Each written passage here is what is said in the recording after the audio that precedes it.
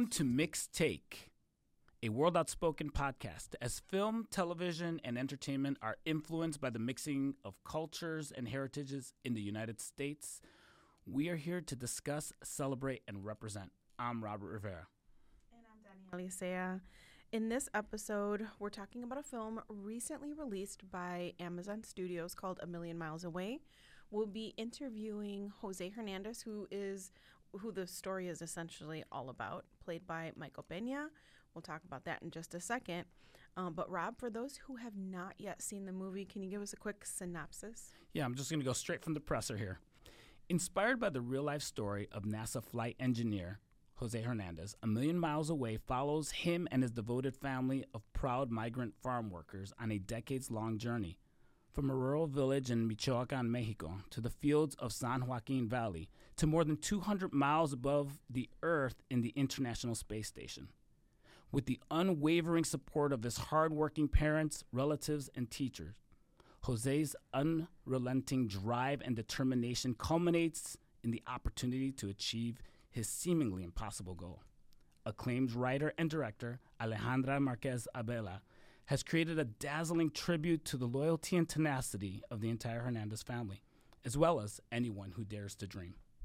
Listen, after watching this film, I have to say it is inspirational, motivational, and above all of the Eagles, sensational. I haven't cried in a film. I was telling Rob before we interviewed Jose, I haven't cried in a film in a while, and this one was such a tearjerker. Just the having to overcome certain things, the trials and the tenacity that not just he had, but those around him to encourage him and to sacrifice for the dream that he had. I thought was just awesome. So it is starring Michael Peña. We said that at the top of the show, who is a kid from Chicago. That's right, Chi-Town. In doing the research for this show, learning that Michael Peña is from Chicago. Southside, what's up? Let's go. So you might know Michael Peña from movies like Crash or Chips or even shows like Jack Ryan, but he is just an all-star, or an Ant-Man 2. Ant-Man. I think of him, End of Watch, I think is the first time that Yeah. really saw him, but yeah. Yeah, he's such a good actor. Absolutely love him. And Awesome. in this role, he does not disappoint. So, without further ado, is it time to introduce or to take it away to the... I think it is. Okay. Yeah. Without further ado, here's our interview with José Hernández. Hi, Jose. My name is Donnie, and... Yeah, my name is Robert. All right. How you guys doing? Robert, Donnie, happy really to be here with you guys this morning. Awesome. Thank you. And we're with a podcast called Mixed Take. We're both located in Chicago, and our podcast pretty much centers around representation in film and shows and all the stories that come out. And so it was really just such a wonderful experience to be invited into your story and to be able to pre-screen A Million Miles Away and just to learn a little bit more about you, about the stars, about you reaching for them quite literally. So we're so excited to talk with you today. Absolutely. I'm happy to be here, and I hope you enjoyed the movie because it was a great labor of love. And I'll tell you, Prime Video did a great job in portraying my life story. Oh, that's awesome. Whenever people say who'd play you in a movie, you come up with all these scenarios in your head. Which actor would fit you best? Michael Peña was chosen for this role to portray you. Where did he get it right? What part did you ever watch him and say, yes, he nailed me exactly in that scene or that part? I think throughout the film, he did he did a very accurate representation of my character, of my personality. He spent some time with me. It was during the pandemic, so all of it was via Zoom, but he was able to get basically my personality down because I'm a kind of like a serious person, but I also joke around a lot, and I have a pretty good sense of humor, and I think he did a good job at portraying that, and he got my character right. But I think the other thing where he got it right is that, and I wanted to make sure that we reflected it on the film, is that we all have doubts about ourselves, about our capabilities, and do we belong here or don't we? And it's these demons that sometimes keep us down. And he did a great job at demonstrating that, hey, they do exist, but he was able to overcome it and reach his goal. And that certainly was the case for me. Man, That's so awesome. he was spot on. So did Michael Pena do a better Jose than you? Who did it better? I was on the set. I was on the set one day, and we were just shooting the bull with him. And I said, "Hey, Michael, I just want to let you know." He says, "What's that, Jose?" I said, "You're a great actor." He said, "Oh, thank you." And he chest pumped up and all that. I said, "But man, I'm so much cuter than you, dude." So I think I would have. I think the movie would have been a little better. But no, he's a great actor. Mi respetos. He's yeah, they and then should he's have from done. Chicago too. He's from your area, He from your is. hood. Yep, yep. Yeah. We They were should just have done talking about that. They should have done the deep fake, and just have your face the entire movie. I agree with you. No, he's a good guy. He's a great guy. I love him. He's great. That's awesome. So, if we can dig into the movie a little bit and some of the things, kind of the themes that really stood out to us, especially for the listeners and the viewers for our podcast. So, one element that is really common to most immigrant or migrant stories is assimilation. And so, throughout the story, there's a couple things, a couple decisions that you made to kind of assimilate. You moved from wearing like the cholo, like the button up, to the cardigan, or at least in the films. Pendleton. We call them Pendletons. Pendleton, Okay. Pendleton. Yeah. Am I saying it right? Yeah. The Pendleton. Pendleton shirts. Yeah. Not okay, thank you. And then you moved from eating enchiladas to sandwiches, and there are a Which I couple hate other it. little. Yeah, I know you're like this lettuce and bread. This is not doing it. And then moving from listening to like banda type of music over to like rock. So why those choices? If you were to do it all over again, would you do the same? Kind of talk to us about this assimilation piece to your story. Right, right. Well, it wasn't like my cousin suggested. I'm forgetting where I was coming from. I think it was more of the case of, you acknowledge that you're growing up and you're living in a bicultural environment. And so what the way I saw it was that I can take the best of both cultures. And that's what defines me, Jose Hernandez. I would never say, oh, no soy mexicano, no soy Mexican American. I would never say that. I was always very proud of my heritage. But I also realized that, hey, this 64 Chevy Impala, it's a gas guzzler, and I'm driving 50 miles each day to work and back and forth. And maybe I should get a smaller car. And so that's what I did. And a reliable car that doesn't leave me broken down on the road, too. And so those type of things, those type of decisions that I made, but never forgetting our culture, because our cultura is so beautiful that you can draw from it to get not only strength but make yourself more viable in certain situations. I love that. Standing in the margin, there's different worlds that we're a part of, that we're living in, Exactly. and navigating our way and making it our own. That's awesome. Yeah. Yeah, definitely. The story is inspirational, obviously, not just because of the odds that you conquered, but because of who you are. And I think it speaks a lot to migrants. This country is filled with migrants, people who are just trying to make it, and especially in the Latino culture, you've become, in a sense, an inspiration to others. The movie highlights 5 ingredients to success. Can I ask you a little bit about those ingredients? Were those ingredients something that you provided to them, or was that something that the movie, after analyzing your life, kind of came up with? And how do those Oh, ingredients? no. That's I've been living with those ingredients since 10 years old. I was 10 years old when I saw the very last Apollo mission, and I told my papa, I said, Papi, I want to be an astronaut. He takes me to the kitchen, sits me down. I thought I was in trouble, but he crosses his hands and said, A ver, dime, why do you want to be an astronaut? And I just regurgitated everything Walter Cronkite, the reporter, said that day. The moon was 250,000 miles away. This was the last Apollo mission, the Apollo era. They were going to build a new space vehicle. And I told my dad, I want to be part of it. And he, who only has a third grade education, and we still have him with us, 86-year-old, pero healthy. He, who only has a third grade education, had the wisdom to do two things. First, he empowered me in believing that I could be an astronaut. Me dijo, sí puedes lograrlo, hijo. You can do it. He said, but if you want to do it, sigue estos 5 pasos. I said, what are they, Pops? He said, define your purpose in life, 1. Second, recognize how far you are from that goal. Third, draw yourself a roadmap so you know how to get there. Fourth, prepare yourself according to the el reto, the challenge you picked.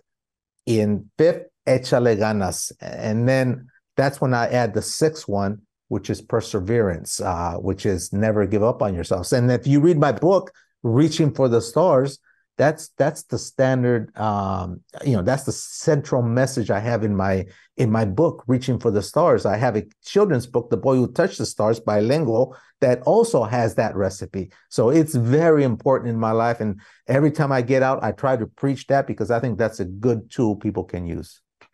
Wow. I think that makes the movie a little bit more meaningful for me to know that it's structured around your actual goals and ingredients. Exactly. Wow. Yep.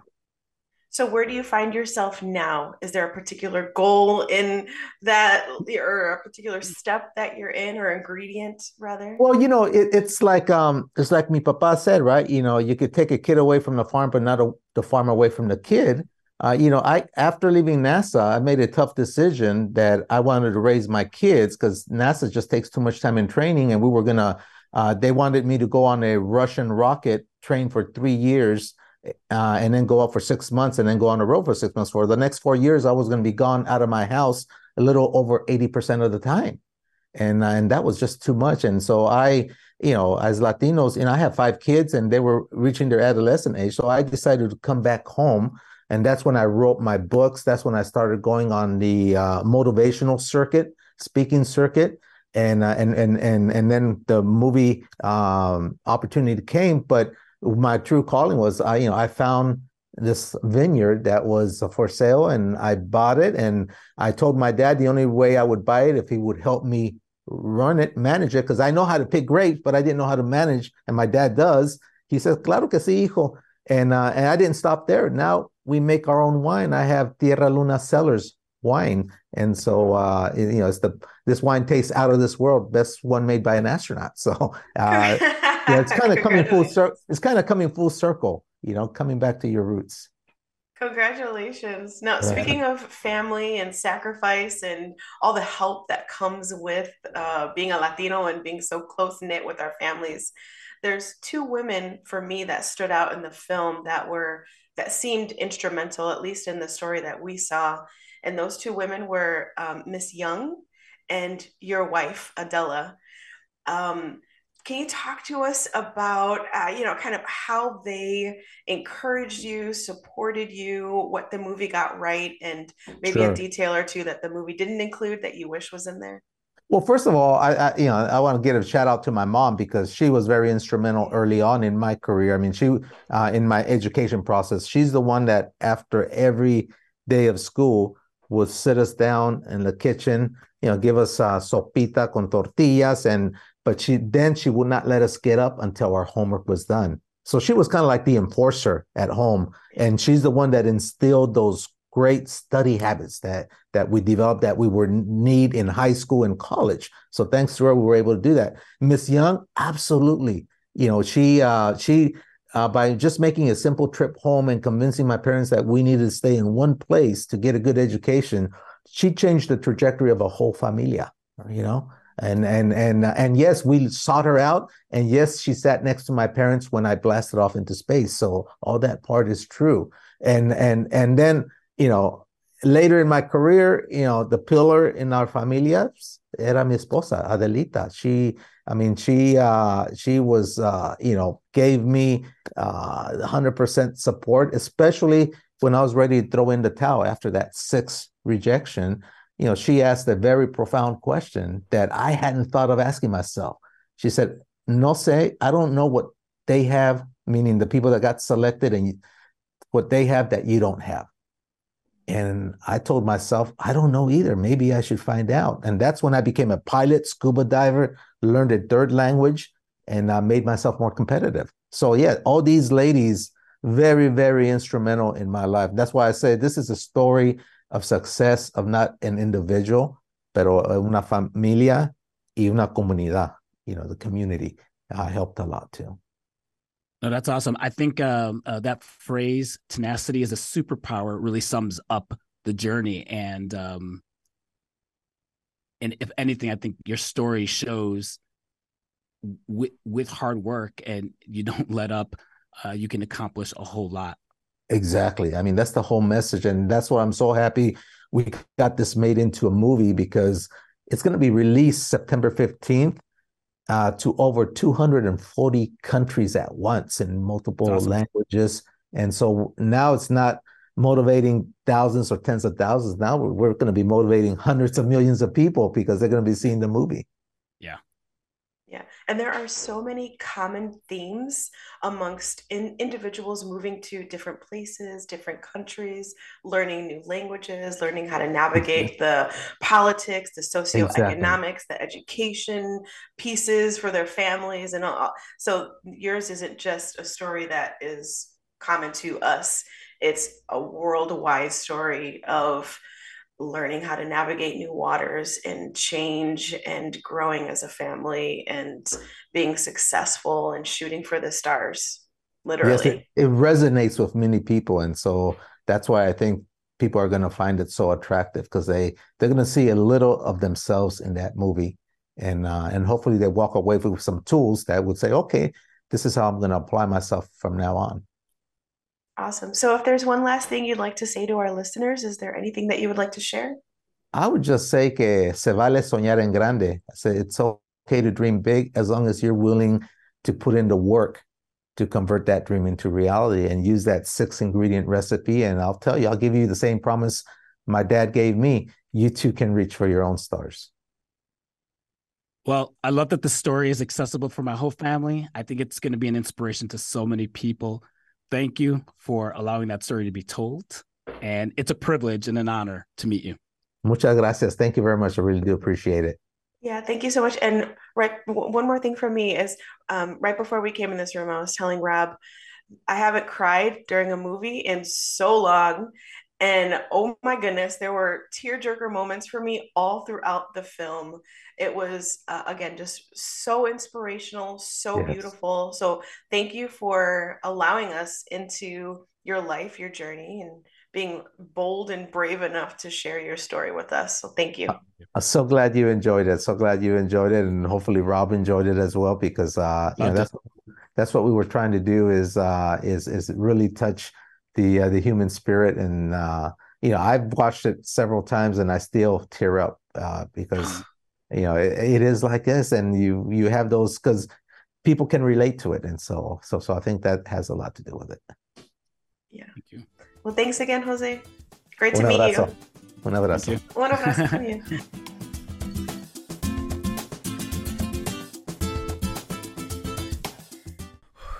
What an awesome interview. That was an amazing interview.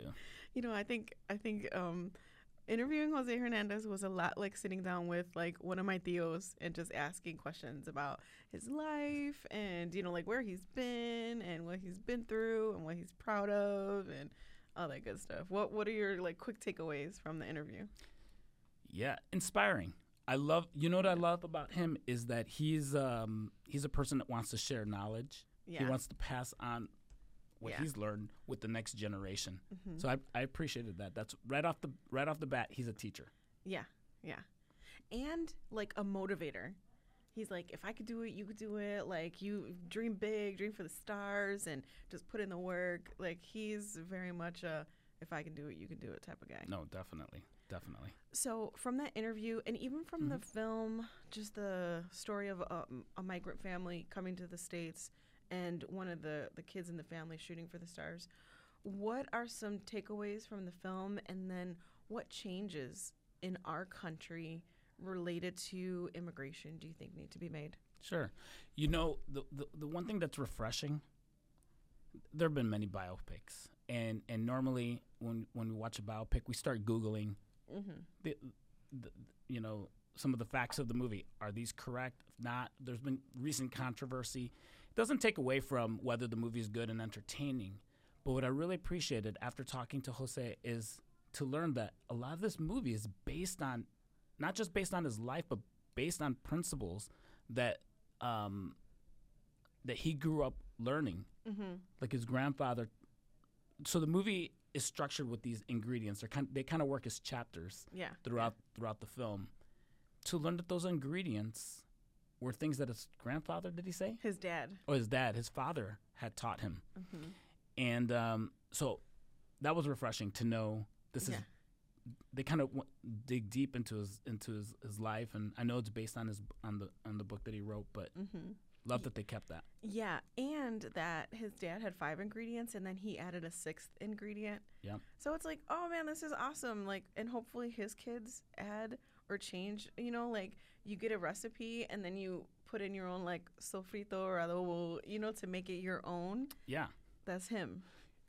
You know what I also appreciated is that he understands that culture is always adapting. It's always changing, and living in the United States, living in Mexico, both are formative in his life. He doesn't deny either, embraces both. And I think it goes along with what you were saying, adding that other ingredient is important. And as we talk about the diaspora around the world adjusting, you know, kind of to their context, that's an important thing. I know we fight to keep a lot of our culture, and we should. Yeah. But also understanding that sometimes things evolve in our culture, and just kind of how he's making it his own. As far as immigration and things like that, it just proves, right, that we often think of immigration in terms of a group of people, the immigrant as kind of this faceless person, and they're here for our jobs, they're here, whatever the negative connotation is. But this movie, I think, shows us that perhaps there's a lot the immigrant has to offer. Anyway. Yeah, that's a lot of rambling, but you know, one of the things that I wished Jose had talked a little bit more about was the struggle in getting to the point of like, no, I'm both. Because in the film, at least how they represent it, is there was an intentionality with the choices that Jose Hernandez was making, what he was wearing, the music he was listening to, even what he was eating at lunch alongside of his colleagues, to kind of fit in. And so I wished he had talked just a little bit more about how tough it is to get to the point of accepting, no, I'm this and I'm this. I'm trailblazing and building my own thing, because sometimes when you get to a new place, the pendulum might swing, you know, all the way to the other side. And at some point, it comes to the middle. But getting to that point is often a huge labor of sacrifice and love and tears and time and wrestling with, who am I? At least that was the truth for me. Yeah, in all fairness, this was a 15-minute interview. True, you know? True. Yes. He squeezed in a lot. Yeah. The movie fleshes that out a little bit more, but I'm sure his book. Yeah. Well, you know, and we've talked about this in past episodes, just for like our own lives. So particularly for me, when I went to college, I didn't realize I was brown. I was a Latina until I got to college. Because in high school, I hung around with like a very diverse group of people, but there were a lot of Latinos in the high school that I went to. When I came to college, however, an 85-90% white campus, I stood out like a sore thumb. And I was like, oh my goodness, growing up, I was never really accepted as a Latina because I didn't speak Spanish. And so, you know, amongst Latinos, they're like, oh, you don't speak Spanish, you're not Hispanic, you're a little white girl. And so I was like, okay, fine, then I guess I'm a white girl. Well, then I came to college and I was like, oh my goodness, I am not a white girl. So what is it about my culture outside of language that makes me a Latina? And so for the first time, I really had to dig into, okay, who am I? And, you know, what are the things that about me that make me me? And, you know, what is it about that comes from my culture, that comes from my upbringing, that comes from being a Chicagoan, being a Northsider, being a public school kid, like being a Christian. So what are, you know, what facets of what, you know, aspects make me me, and why am I so different? So again, it was, you know, a couple of years really of digging in to figure out who I am. And I'm sure Jose Hernandez had a similar journey, if you will. I'm still trying to figure that out. Say more. I mean, just everything that you said, I co-sign for my own experience. Yeah. And so I'm still on that journey, trying to understand how I fit in exactly. Where do I fit in? Recognizing I'm not loved, you know, wholeheartedly by any particular group, but being okay with that, and and just trying to embrace different parts of different cultures that I've been exposed to, and then passing that on to like my children and helping them understand why we hang out to certain traditions or different foods or whatever it may be. Yeah. I will say there were even moments when I'm half Mexican, half Puerto Rican. Around certain people, I felt like I had to choose one.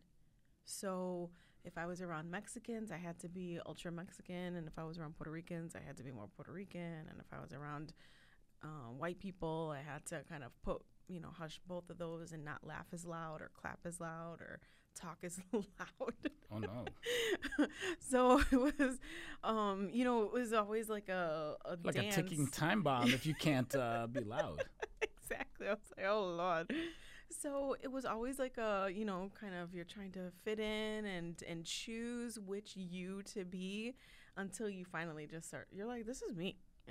I am Mexican. I am Puerto Rican. I am American. I am a Chicagoan. I am a woman. I am, I am all of these things. Just let me be me and accept me or don't. That's okay. I'm not for everybody, but just like. Well, it sounds like you're getting ready to write some song lyrics there. Really? Yeah. Was that flowy? Yeah. Okay. There you go. So, how do you feel about? Can we talk just a little bit about the migrant worker history? Mm-hmm. I've done a little research. Yes, please, Donnie. So, inform us. If you guys will indulge me, and some of these things. Okay, so there's obviously America, right? We came, not we. There were individuals. Maybe we. 1490. I know. Right? Some of we. Like, oh no, because I guess we do have Spanish heritage. So 1492, Columbus sailed the ocean blue. Right, he finds what he thinks is India, lands in America. A couple hundred years later, people start to migrate here, immigrants. So, what's very interesting is in the 1600s, obviously, most immigrants to the United States were from Europe. So. Many British immigrants settled in New England. Dutch immigrants settled in New York. Swedes in Delaware. Spaniards in Florida.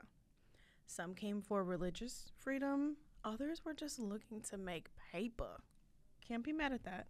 You want, the best opportunity for you and your family. Fast forward to close to the 1800s, so 1790. Congress passes the first law about who should be granted U.S. citizenship. Follow me. Only white people that have been here 2 years or more. So if you're not white, you have no claim to citizenship in this country.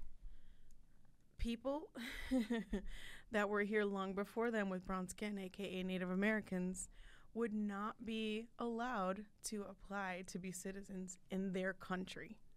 This is wild to me. 1790. From the 1820 to 1860, about a third of all immigrants were Irish, and then many others were German. So the rhetoric that we get right now about immigration is just brown people, particularly Mexicans, with our former president all about building a wall and blah, blah, blah, and Mexico this and that. The first immigrants to this country were not brown, were not black, were white. I mean, and I guess you can make the argument for black immigrants coming to this country, but they came against their own will. Right, they were course. enslaved. So we'll talk those that volitionally wanted to come. Okay, 1820 to 1860. Yeah, this is less about immigration and more about the group of people coming. Yeah, kind This of. is less about people are coming. It's who is actually trying to get into this country that has been claimed, as you mentioned before. Absolutely. So, so 1880 to the 1920s, roughly 200 million immigrants entered into the country. Many were Italians and Jews. 1882, interestingly, the Chinese Exclusion Act bars Chinese immigrants from entering the United States. So this is one of the kind of first, outside of the 1790s, like only white people can be citizens here, this is the first to exclude a particular group of individuals like that. And then we'll see kind of more of that along the way. 1907, there's an influx of Japanese workers, and they say that they're, basically taking white people's jobs. And so they sign a gentleman's agreement that says from Japan, only certain individuals who are highly skilled can come to the United States. 1910, essentially 3/4 of New York's population are immigrants or first-generation Americans. This is to me, this is just such a fascinating, because this is, 1600. We're in 2023, so 400-ish years of history, really 200 years of kind of this really specific, and even more specifically, 100 years of kind of this segregated type of immigrant that the U.S. government wants to see come into the United States. So if you're white, it's like, pretty much cool, our doors are open to you. But if you're Chinese, if you're Japanese, and the rhetoric now, if you're Hispanic, it's like, let's close the doors, let's build the walls against these people. I'm going to fast forward. There's a bunch of stuff in here, but one thing that I found interesting was during World War II, the United States, there were labor shortages, obviously, because men are going off to war. So with these labor shortages, the United States reaches out to Mexico and they say, hey, let's build a program to have workers, migrant workers, come in and pick our fields, take care of our crops. People got to eat, people got to farm, so let's do the thing. So this is called the Bracero program. Google this. It's fascinating. What the program essentially did was allowed Mexican workers to come in 6 months at a time if they had a particular job and essentially work the fields. This was enacted in 1942 and went until 1964, so 22 years. Wow. Over 2 decades, these people are getting used to this lifestyle. This is, and it was listed as temporary work. I see where you're going. But once you're 22 years in, this is like, okay, our economy starts to depend on these workers, and these workers start to depend on our economy, and they're working kind of hand in hand. Well, then there's mistreatment of these laborers, and individuals like Cesar Chavez rise, and they start to kind of form, just so there's no mistreatment and people are getting paid and working in safe environments and that kind of thing. Fast forward, there's, different immigrants that continue to come in, but blazing the way of like making sure that these migrant workers are fairly paid and working in good conditions, this really surfaces. So you have this bracero program that says it's cool, and then the program ends in 1964, but you just can't turn it off because, again, there's this, we're relying on one another. So how do we move forward?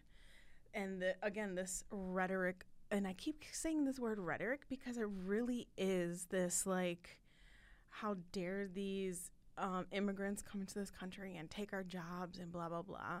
And like you said earlier, it's not about individuals taking. Immigrants are coming here to give. Roughly 1 in 4 physicians in the United States is an international or foreign trained expert.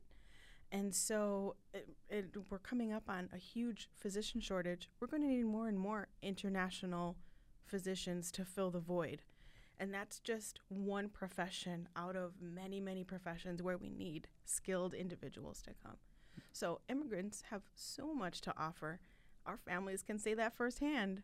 We aren't native to, I guess a quarter of me is, according to 23andMe. I am Indigenous American. But the other part, Spaniard and from Portugal and, a bunch of other places. So we're all kind of, in some way or another visitors here, unless you're Native American. No, this is very true. Wow. That was a mouthful. Well, in that context, this is Jose Hernandez's background. Mm-hmm. He's coming from this heritage of stereotypes, and he's got an uphill climb. Mm-hmm. He's got everything working against him. And when I say stereotypes, he applied for that position in NASA for I forget how many times. Do you remember the number? I think it was 12 or 13. Yeah, there was a bunch. And it's hard not to wonder. I know that let me first of all say his credentials weren't there, but nobody was stepping in and helping him and say, listen, if this is what you want to do, this is what you got to do, until the one guy did. Mm-hmm. Mm-hmm. He took that to heart. He starts learning new languages, scuba diving, all these different things, and worked hard. And but you recognize that he didn't have this path kind of paved for him. Mm-hmm. Nobody was training him or empowering him to do this. Mm-hmm. Somebody just let it out, like, this is what you need to do. And self-motivation, he did it, mm-hmm. which is pretty amazing.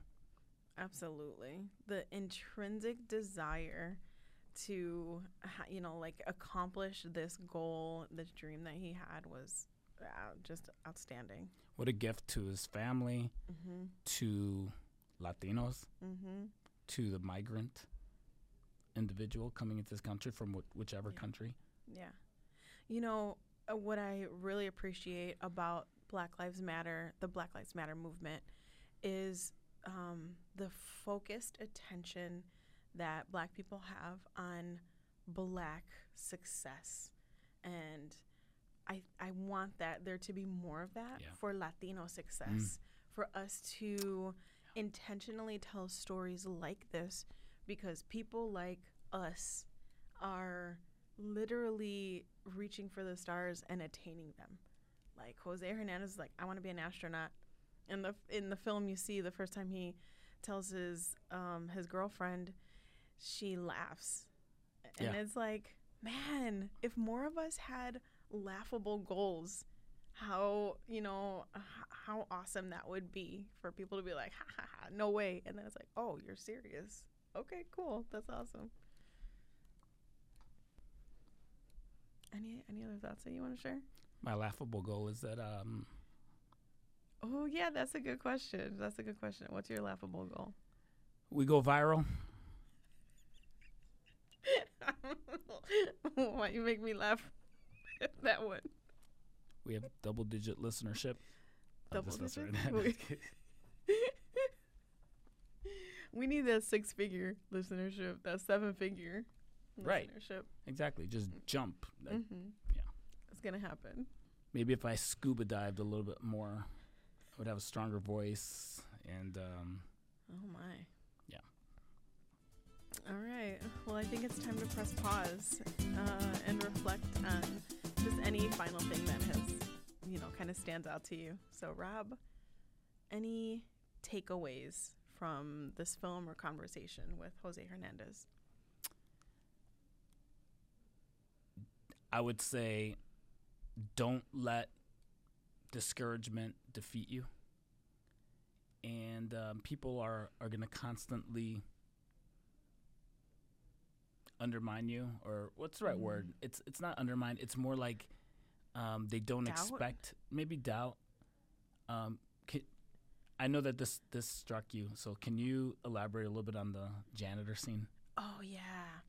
So there's really no spoilers that we can give because it's just really somebody's life and it's awesome. But in one scene, there's Michael Pena. He shows up, or played by Michael Pena, but Jose Hernandez shows up for his first day of work, and he's an engineer. And he goes up to the receptionist because he's, just has some questions. And he asks whatever his question is, where's their bathroom or something like that. And she assumes that he's the janitor. So she starts pulling out all the janitor things. Here's the keys, and here's the this and the that. And when you get a chance, change this light bulb. Oh, he was having a light bulb problem in his office. Change this and that. And it wasn't until days later that he was like, I'm actually not the janitor. I'm one of the engineers here. But she wasn't mean. Mm-mm. She just wasn't listening to him. And she was assumptive of, exactly. Oh, if you're brown and you're here, exactly. You must be here to clean the toilets. Right. So it wasn't malicious. She just could not wrap her head around a Latino engineer. Yes, exactly. I think brown people, women in positions of leadership often have the same experience. It's like, you must not be here to do X, Y, or Z. And it's like, no, I'm here for the director's seat, or whatever it is, fill in the blank. Yeah. So you're right, it's not even a malicious, intentional whatever. It's just, I don't know, maybe ignorance. That's kind of scarier, isn't it? Kind of. Where people don't even recognize that they have these biases. Oh my word, absolutely. So they're not mean, but if you don't recognize you have this bias, how can you correct it? At least when you have hate in your heart, you know it. True. You know what I mean? Yeah, you're a little more. Yeah, but it's the microaggressions. There you go. It's like the small things that you don't even realize. There you go. Yep. Exactly. Oh, and then we get used to them. Yep. So we don't even see them. It's like, oh yeah, they don't normally see me in this, or see us in this role. So whatever, it's not a big deal. It is a big deal. How about you? Any other takeaways? I would just my encouragement to anybody listening or watching, go watch this film, A Million Miles Away, produced by Amazon Studios. What a wonderful story. Yeah, Amazon Prime. If you have Prime Video, September 15th, it's on. Yeah, such a good film, wonderful story. I did not expect to be as impacted by the life and storytelling, the life of Jose Hernandez and the storytelling of director Alejandra Marquez Abella. Alejandra, thank you for what a wonderful work of art that you've presented to us.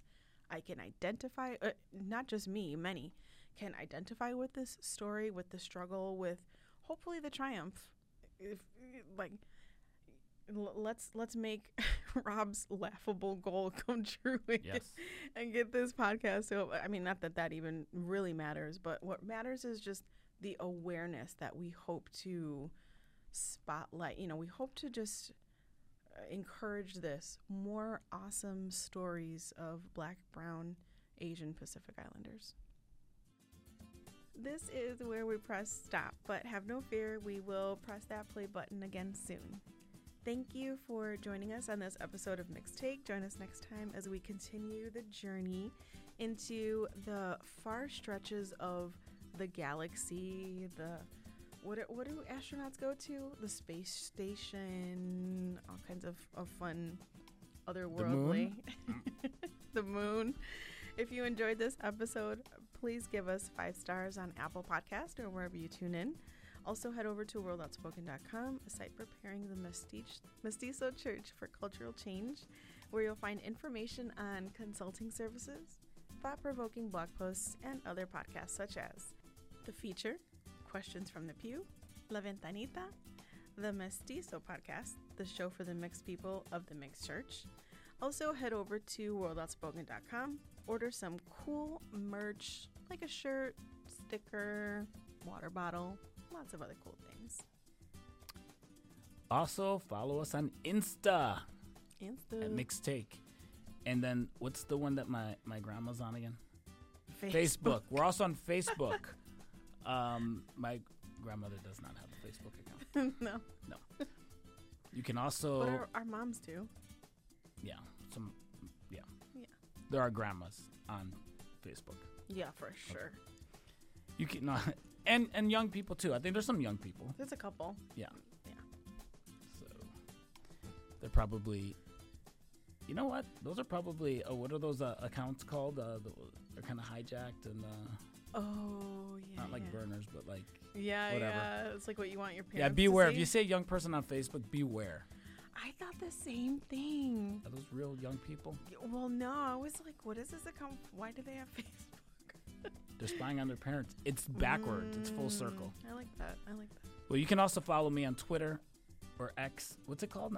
Whatever it is. Yeah. Whatever you would like to call it, at Rob Riv. And follow Donnie at Donnie Jack. That's Donijac. And how do you spell Rob Riv? Rob Riv. Robriv. Yeah. I'm just saying. That's an easy one, though. Yeah, you think so? Yeah, I think Rob so. Riv. Yeah, probably, actually. Special thanks to our producer, Rich Hurtado. What? Also to Ricky Padilla and the World Outspoken crew. We hope... sir. Oh, sorry. No, that's all right. Yes. Salute. Salute. We hope you join us again as we continue to dive into the nerdy part of the culture influencing entertainment. Until next time, cut. It's a wrap.